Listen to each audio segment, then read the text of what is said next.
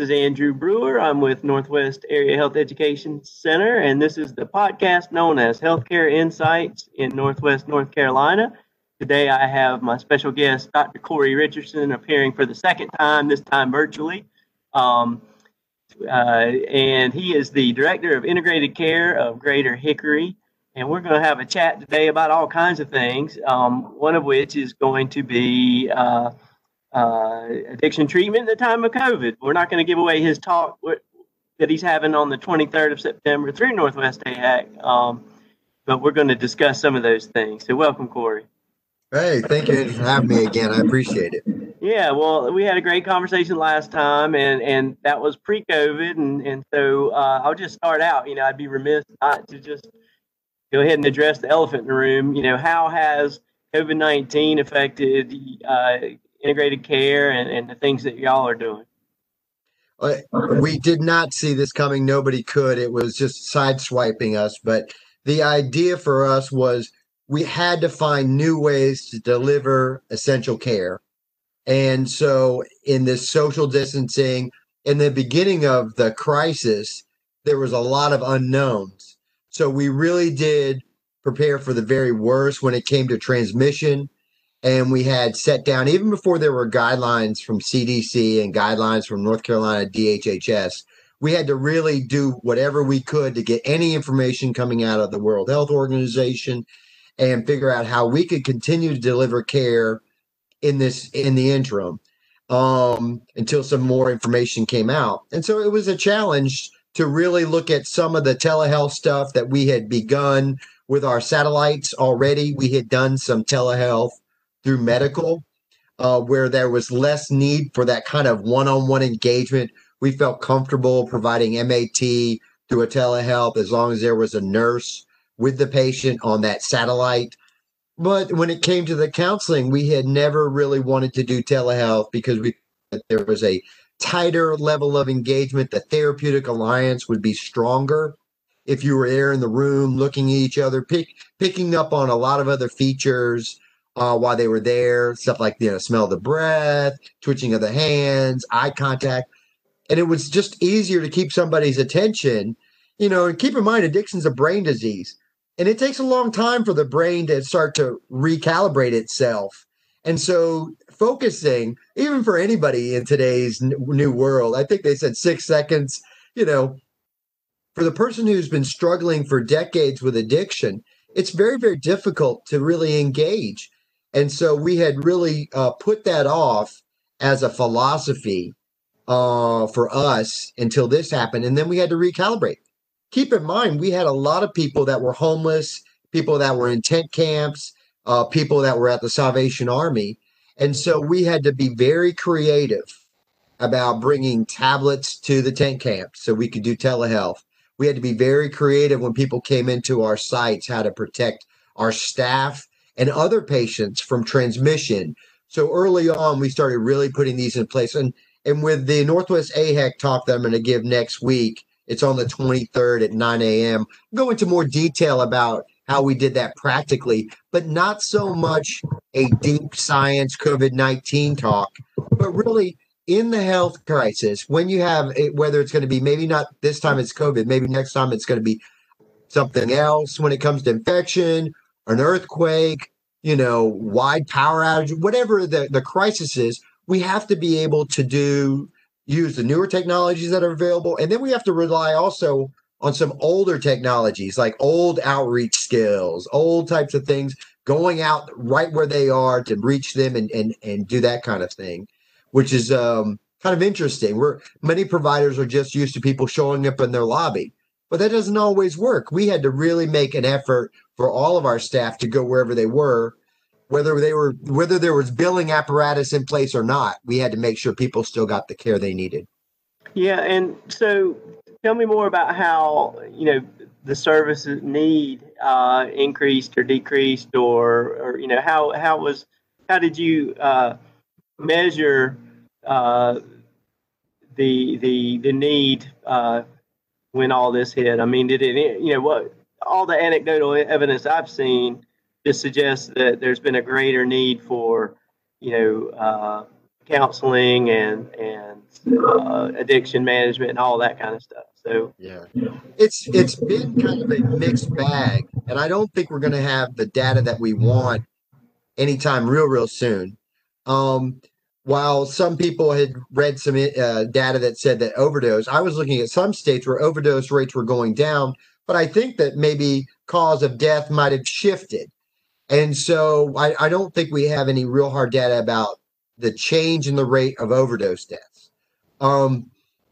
I do know that retention for our agency was very hard, that people were relapsing because they weren't able to do some of the social interventions that we had taught them, AA, NA, in-person groups where they had really tight connections with their group, in-person individual counseling where they had really tight connections with that person, where they were really focused for that full time. Because counseling as a behavioral health science really is a brain function. And if you don't get a sufficient amount of time and a quality of care, it's kind of like getting really bad drugs written by a provider. It's not going to work. And so we were having a hard time with retention. We were having a hard time identifying new cases that needed help and keeping them in services as well. Funding streams initially were very hard, and we were very fortunate to have in advance lines of credit that we could draw upon until other funding was available. We had some active lines of payment. We had some funding from the federal government, like SAMHSA, that went outside of like Blue Cross Blue Shield and Medicaid, where you didn't have some telehealth billing in place, like Medicare. If you didn't have that billing, you really can't send out a service until they gave you the okay to send out a bill the old claim way, or they had a new code you could use. So we really had financially had to have lines of credit and finances in place to kind of carry us over as well. So there's some of those things, but retention was hard. We saw a lot of people relapsing that we didn't anticipate relapsing. And some of that had to do with loss of employment, loss of insurance, and then all that, feelings of isolation. yeah, I mean, I don't struggle with any particular thing, and I felt isolated and felt cut off and just crying out for social connection. So I can imagine someone who it was true for our staff as well. Our staff were feeling extremely fearful of transmission of disease, extremely isolated, because while we were out there working in the fields in what we felt might be very high risk situations in tents and in offices where people were coming and going, they weren't able to do their own regular family stuff. They weren't able to do their own recovery stuff and their own wellness stuff that they do. Hobbies, that the people were cut off. Vacations were shut down. And so for our own agency and our close partners, we also offer certified WRAP, which is Wellness Recovery Action Planning, where we met for 20 with 20 different days. We would meet after work with an hour-long session about trying to determine what we needed to continue to do as a group with our close partners in a classroom setting, a virtual classroom setting, to develop WRAP plans. Even those people who had done WRAP years ago or even people who had taught WRAP really felt like they wanted to be connected to redo a WRAP session, a WRAP class in the time of COVID. And I'll talk a little bit about that as well next week. But that's an interesting idea, is that WRAP classes that were generally done in person were able to be done in virtually. And a lot of people who don't have addiction or don't have mental illness, we still need wellness in extreme crisis. Yeah, that's important. I mean, I know physical activity so important for my mental health as well, mental wellness and everything. So it's just it's a holistic approach to social connection. You have to take what you're used to, and you had to find new stuff. And what we did with our staff, we had to decide we need to find it now. We could tell people needed that now. And so in WRAP training, we were identifying, well, if you can't go to the state park right now for whatever reasons, what can you do that's going to be okay, like walking or biking, by yourself or gardening and other things that you could do, painting, old hobbies, music, AA and NA meetings online. We had to really identify that quickly for people. And they were able to take it as clinicians and staff, and they were able to also carry that over as interventions to those people that they were working for in their counseling sessions. Yeah, that's great. Well, let's switch gears a little bit. You had a recent virtual judicial forum with Senator Tillis. Can you tell us about that and all the things that came out about that? Absolutely, and thank you for asking. Seth Williford is the attaché or the legislative assistant who helps Senator Tillis craft law and read law for votes. And he was that staffer that was with us for the Tillis Judicial Forum. And we were able to really identify evidence-based interventions outside the norm, but that really are essential. So we looked at LEAD program, law enforcement assisted diversion, and that's when people are arrested. And we got Hickory Police Department, who has been instrumental in Catawba County and all our little townships. And they're doing some work themselves, some statistical analysis of their work through Duke. They were able to really talk about the LEAD program. And that's where you arrest somebody for doing some type of minor infraction that would normally end up in jail, like shoplifting, and then place them in a treatment facility on the proviso that they stay. They can avoid jail and they can avoid a conviction. Mm-hmm. So there's a real incentive there. And we know that a lot of this symptomatology of addiction is really crime. A lot of the behavior that happens when people are quote unquote high, when they're under the influence, is criminal activity, either to support a habit or a consequence of being high because they're not in their right mind. And so LEAD has been a very essential part of us moving forward with identifying through referrals people that would be good for our program. And we get referrals like that from DSS and probation and parole. But this is a way, because once you got another arrest, employment is that much more difficult for you. The other types of intervention we're looking at were housing. Not all housing is the same. Some housing is going to be transitional housing. It means you come right out of detox. You might need some immediate housing. Well, sometimes in a shelter, there might be some active drug use or people that are using throughout the day, but not bringing the drugs into the shelter. Well, transitional housing for us is a program based housing like sober living. We used to call sober living. And so we were able to support some sober living in Lincoln County through a grant, some funding, yearly funding through Lincoln County. And a lot of that has to do with the jail. We had a proviso that you had recent arrest in Lincoln County's jail. Let's keep you out of jail by finding you housing in our transitional housing. If you participated with a treatment, you might ask, well, they don't have money for treatment. We have a federal fund in Lincoln County and in Gaston County for medication-assisted recovery with counseling, and that includes peer support, transportation, counseling, and medical visits. And that's a federal fund, but we also have some state funds as well. And that's as opposed to permanent housing. So we were working with HUD, that's the Regional Housing Authority and Western Piedmont Council of Government here in Catawba County, about some permanent HUD-funded housing. That if you were somebody who had substance use disorder or behavioral health problem, and you were hard to house and had demonstrated difficulty in maintaining housing, we were going to give you some supportive housing with treatment. So you're in treatment with us, HUD-funded housing, and we bought an apartment complex. So we have a duplex for transitional housing for men and women, which had 8 units. And then we had permanent housing, a HUD apartment building for 12 persons.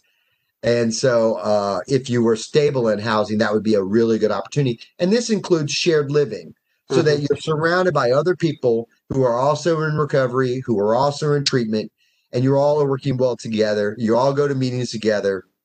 And a lot of these people are disabled because of behavioral health issues. And so they really do fit a hard to house population that end up periodically out in the streets, homeless. And when you're homeless, it's hard to really maintain your behavioral health meds. It's hard to maintain your recovery. And so that's an important intervention. And this is one of those interventions for treatment planning that we always look at. What's your environment? If your environment is in a tent, or you're trying to find somebody you can sleep with in a tent, it's really hard to maintain your recovery. And that means your recovery, mental illness, and you're also substance abuse. And there's a lot of overlap there with a lot of our population co-occurring. And so Yeah. housing is a very important part of these interventions, but people aren't being creative. They just simply say, go to the shelter. They don't care if there's use at the shelter. They don't care if people are using all day, getting kicked out of their own home. And if it's snowing or raining, but you got to get out of the shelter, that's difficult. These are houses and these are homes that are theirs. And we that's one of the things we really do emphasize is while we own these properties and we pay the mortgage on these properties, we consider these properties owned by the people that live there. And they treat them as such. They truly do, whether it's a transitional housing fund that we've secured through the county or whether it's through HUD funding. Still, if you it's their housing and they've improved the quality of these properties just by living there. Yeah, that's great. I mean, it's so important to have safety and comfort and a sense of ownership. So you want to help take care of your environment too. What is the current demand and supply? I mean, it sounds, it doesn't seem like a large number of houses that in places that you have. I mean, is there a turnover? Is there a wait list? How does all that work? Oh, well, right now we do have availability in our programs. But available houses like this are very different. That recovery oriented environments, that's what we're talking about. And we don't mean kind of a halfway house in a very unsafe part of the community where there's a lot, like 6 guys in a room. I'm talking about true living where you have your own room, you share a kitchen, you might share a living room, and people aren't stacked on each other and they're clean. They've got nice security cameras so that you feel safe. You got transportation available to and from meetings. If you find employment, we'll help you with that transportation, court appointments, treatment centers. But you're also in treatment. All the persons that we're talking about that are hard to house or new in recovery, they're all in treatment. They're guided by treatment. A lot of halfway houses mean you're coming out of prison or you're just homeless and you need to find a kind of a place, but there's no real evidence-based treatment plan that's there guiding your care. And so we have medical doctors and PAs and licensed counselors and licensed therapists that do that kind of treatment planning and guide you that way. Yeah, that's great. Now, you've been active with Northwest AHEC recording and some virtual instructions. Instructions, some courses regarding addiction medicine treatment and special populations, MAT, and a lot of different things. And we appreciate all that, and people can find those on our website and take them on demand and at their own pace. What have you discovered or learned through that process? Well, we did the lunch at now. Eric blessed to be able to come down to Wake Forest and teach there about integrated care and the Lunch and Learn series we did in our area through 3 different hospitals and hospice. And so that was a wonderful experience. And I love that now these on-demand modules from some of those earlier lecture series are going to be available when it comes to evidence-based practice. But like you said, we added 2, at least I added 2, and there's some others that were added when we were devising these modules, these on-demand modules. And mine was about special populations. And also the COVID talk that we're talking about now is how can we, kind of like what we did with integrated care when we were looking at how you take a primary care setting and you infuse it with behavioral health interventions. And very often you're going to have a need for something a lot more practical information. How do I do that? How do I add that? Give me some of that information. And so when it came to Northwest AHEC and giving some of those earlier talks on integrated care, creating your PCMH, your patient-centered medical home, I remember the talks being very practical. People asked me, how did you bill for this? How did you include this behavioral intervention and still get paid for it? And that's what I like Northwest AHEC when their practice-oriented care, kind of program allows people to really, and I think that's what they're going to get from these modules. They're science-based, obviously evidence-based, but there's a lot of practical information when you're trying to improve your own practice or your own agency.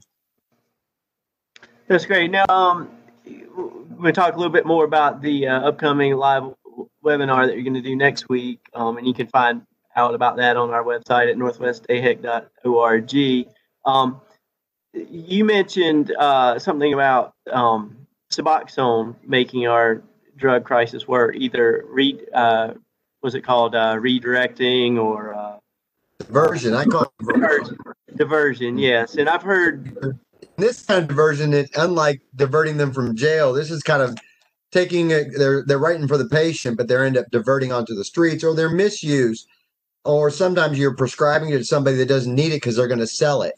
The thing about that I've seen prior to COVID was that there was starting to be in North Carolina and across the country an infusion of these Suboxone clinics that reminded me of the pill mills that got us in this mess. And there was a lot of telehealth and mail your urine in and leave your urine over there and all this kind of stuff. And it set up a scenario where now Suboxone is the number one illicit drug on the street. Keep in mind, that's crazy. And so while you have Suboxone being an illicit drug, misused for other reasons, but used to prevent withdrawal, so that people who are addicted now are using meth again in larger and larger numbers. In a lot of our rural areas, we see a resurgence of meth, or we see Suboxone being used to bridge between heroin highs. I don't have heroin, I don't have pills. I need just something small and find something.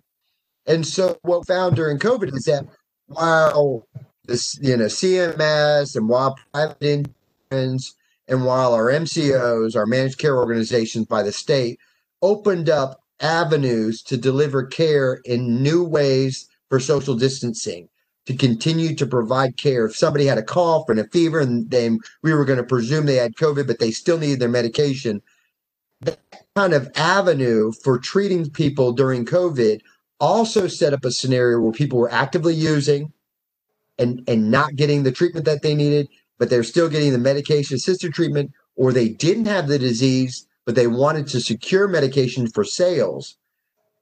And so my problem is evidence-based care, quality care allows people to use the medication the right way to stabilize people, bring them into early abstinence, move from abstinence into recovery so that we get some behavioral changes, right? And then presumably titrate them slowly off the medication, continue the treatment, and then they transition into recovery, which may or may not need a provider. And so the problem that I see is diversion of the medication, people getting the medication without being abstinent. So the medication is supporting continued drug use of methamphetamine, marijuana, alcohol, cocaine, or the medication is being, used inappropriately. So it's being injected so that maybe it's affecting other receptor sites, just not the mu receptor that the heroin high comes from. And so what I see is a lot of times now a problem that now we're in, because now Suboxone is the number one illicit drug on the streets. Yeah. And so programs like mine that offer quality care, true evidence-based model care, true treatment planning, where you look at all the interventions that are needed when it comes to education, employment, housing, transportation, medication, true counseling, evidence-based counseling. Our programs you might see shrink, but then other doc in the box, pay a monthly fee, get your medication, whether you're getting regular counseling or not, are growing. And I think that's the second pill mill. And I wish in the midst of everything else, and I've been beating this drum for a while, I really wish North Carolina would look at that and really stop the flow of Suboxone diversion onto the streets by these, predatory doctors, predatory providers. Yeah, well, I have heard it said that Suboxone is being prescribed, like you said, for use that doesn't really have evidence to back it up, like cocaine and meth and stuff like that, and then those people are diverting it to get money for their other addictions. So. You have to have an opiate use disorder to get Suboxone. It can't be used for anything else. But the problem is when you come with them an opiate use disorder and you get Suboxone, yeah, they stop using opiates. But if they're going to die from methamphetamine, you're not providing good care. It's unethical care, and it's really making. I think we're running into, like we had in the '90s, a whole stimulant epidemic. And if you look at the webinars and the credential programs that are coming out, I think you're going to have a horrible stimulant crisis on the back of this opiate crisis. Yeah, you mentioned that in our previous podcast, and have you seen an uptick in that? And also, I guess throw in there maybe how has the STOP Act and some of those things, has it stemmed the tide of opiate misuse and substance abuse disorder? Substance use disorder and all that. And then has there been a response in the other way and seeing the stimulant uptick? Well, initially, you're absolutely right. The STOP Act did put some real constraints on the source of opiates inside the country. And so you saw some illicit fentanyl being created now. And now we're seeing on the back of trucks and vans, little machines no bigger than my arm, little machines creating illicit fentanyl and putting it on the streets. Extremely dangerous. Kind of like the old bathtub meth. Now we're seeing fentanyl machines. But the problem that I'm seeing is we are seeing larger numbers of methamphetamine coming through our doors, but we don't have the funding. Because of an opioid crisis, funding has been specifically geared and targeted towards opiate use disorder, not towards methamphetamine and not towards alcohol or other drugs. And so while you're seeing horrible methamphetamine problems, we have no funding for those who are uninsured. Yeah. So you're really in a bad. People are using it's a substitution phenomenon. The brain is being hit the same area, whether it's opiates with an opioid receptor site or a stimulant receptor site. But just like you could be addicted to gambling, it's down there in that kind of lizard part of that brain, that earlier part of the brain called the mesolimbic area. And so what's happening is that there's a substitution phenomenon. If I can't get my heroin, I'm using other drugs. And people do perceive some relief from their withdrawal. It may be very modest, but there are transitioning over and substituting with extremely powerful stimulants like norfentanyl, fentanyl, and then the stimulants, of course, are very powerful stimulants that we're seeing out there as well, not just the illicit opiates. Yeah. Well, okay. Let's go to a bigger picture. What is the antidote for all this? Is it more social connection? Is it meaningful jobs? Is it stable families? What do we do to get? Is there a D, all of the above? I guess I was getting to that. Yeah, there's probably everything. So yeah, when you do a person-centered plan, and I know Andrew is very family-oriented. I know he's very active. He likes to be on his bike, and he's always going with his kids. Some people may not have children, and some people may not be active. Some people may. So you've got to really do a person-centered plan because, what I call spirituality, meaning and purpose in your life. And it doesn't mean any traditional sense of Christianity or Buddhism or religious. It just means what gives you meaning and purpose. Mm-hmm. And that should be the core of our biopsychosocial model. At the core of this, because if you don't have meaning and purpose at the core of the biopsychosocial model, nothing's going to move forward. You'll have no motivation to change. And so while you have somebody who is coming through my door at 65 who really wants to reconnect to a granddaughter that she can't see because of years of addiction, you might also have somebody like Andrew who comes through and wants to connect with what he used to do that gave him pleasure. So employment, yes. Education, yes. Family, yes. Recovery community, yes. Physical health and wellness, yes. Emotional and psychological health and wellness, yes. But it has to be very person-centered. One template does not fit all. And that's why when we do our assessments and that's why we guide our treatment planning, it has to be what that person needs. Obviously, basic necessities. Do you have food? Do you have primary medical care? Do you have housing? You have a roof over your head? Is it safe? Do you have fear? So some of this, the screening that we're doing, social determinants of health that everyone knows about now, is key to creating a really good treatment plan, as well as all those other screening tools about anxiety and trauma. We know a lot of things come together to form addiction. Some of it's genetics, some of it's early childhood trauma, some of it's coping with homelessness, some of it's going to be coping with mental illness. And so we try to really do a real wraparound program at the assessment phase as well as the ongoing treatment phase. Yeah, that's great. Well, let's switch gears again and get into your big news. I mean, you shared with me. I don't know if you want to share with the audience about Heck yeah. the big change in your life. Yeah, I'm sleep deprived. I am tomorrow the 10 weeks old father of a 10-week-old baby girl, Adeline Grace Richardson. And I will tell you, and I've been very open about my own recovery. I got clean and sober July 14th, 1998. And I'm also a cancer survivor. Thank goodness Wake Forest Baptist Cancer Center was there. I had a very aggressive lymphoma in 2010, which was the 12th year of my recovery.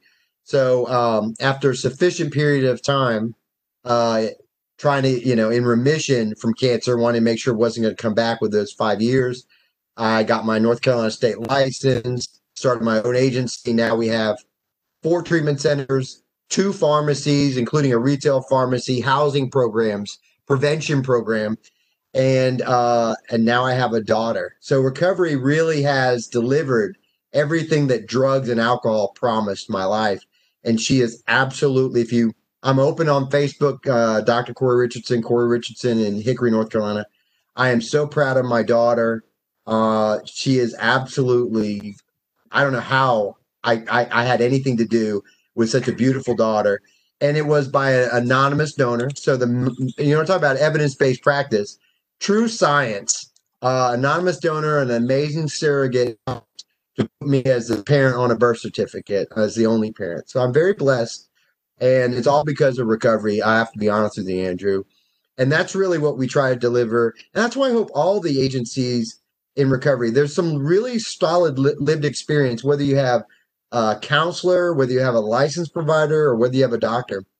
Having lived experience in recovery is I think essential on some level to deliver this type of care and have people that can deliver that. It's peer supports. North Carolina now certifies peer supports through UNC Chapel Hill.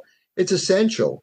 And I always say, can you imagine teaching somebody to play golf if you never swung a club before? If you read about it in a book and now you're going to bring that book out and talk to somebody because you took a test about golf.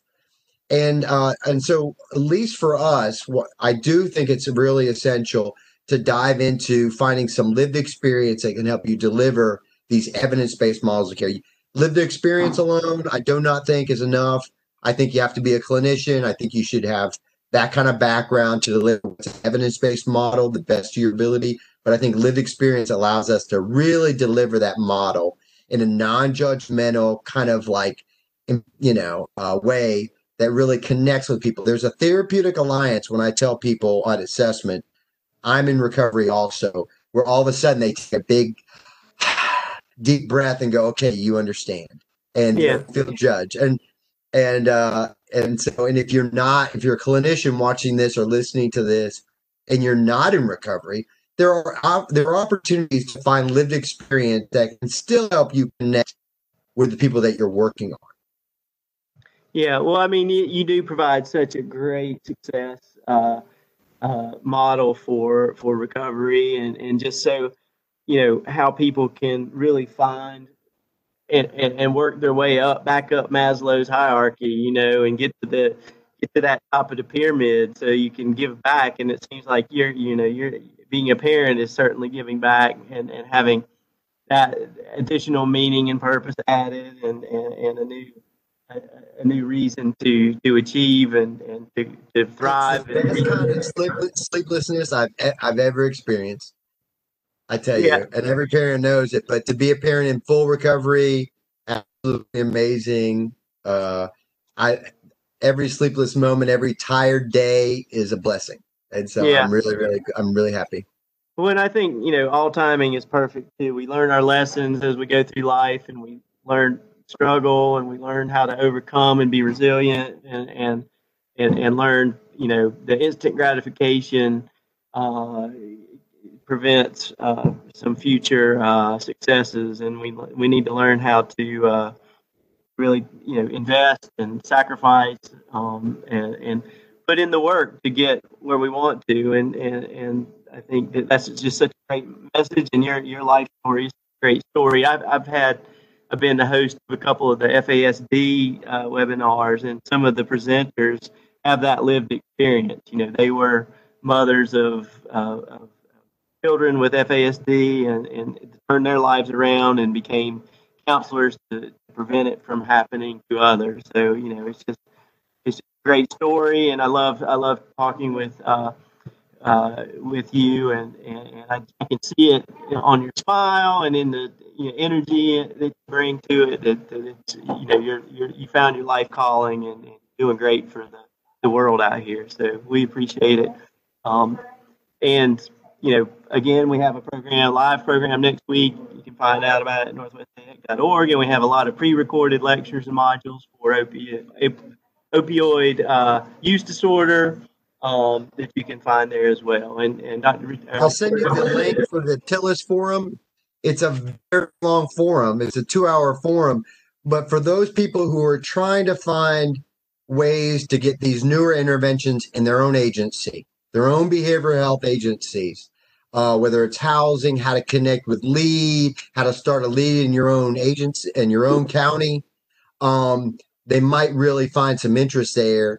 And also, we also touch on a couple of federal funds that we participate with, as well as our Project Lazarus prevention programs that we're doing, and a Hispanic outreach program. So I would like to give you that link if anybody wants to connect there and get some real practical information about how to add these interventions. That's great. Yeah, I'll put the link in the show notes for the podcast link, so people can look at that there. Well, Corey Richardson, always a pleasure, and I appreciate your time, and get to sleep. I look forward to talking to you soon. All right, man. Bye-bye.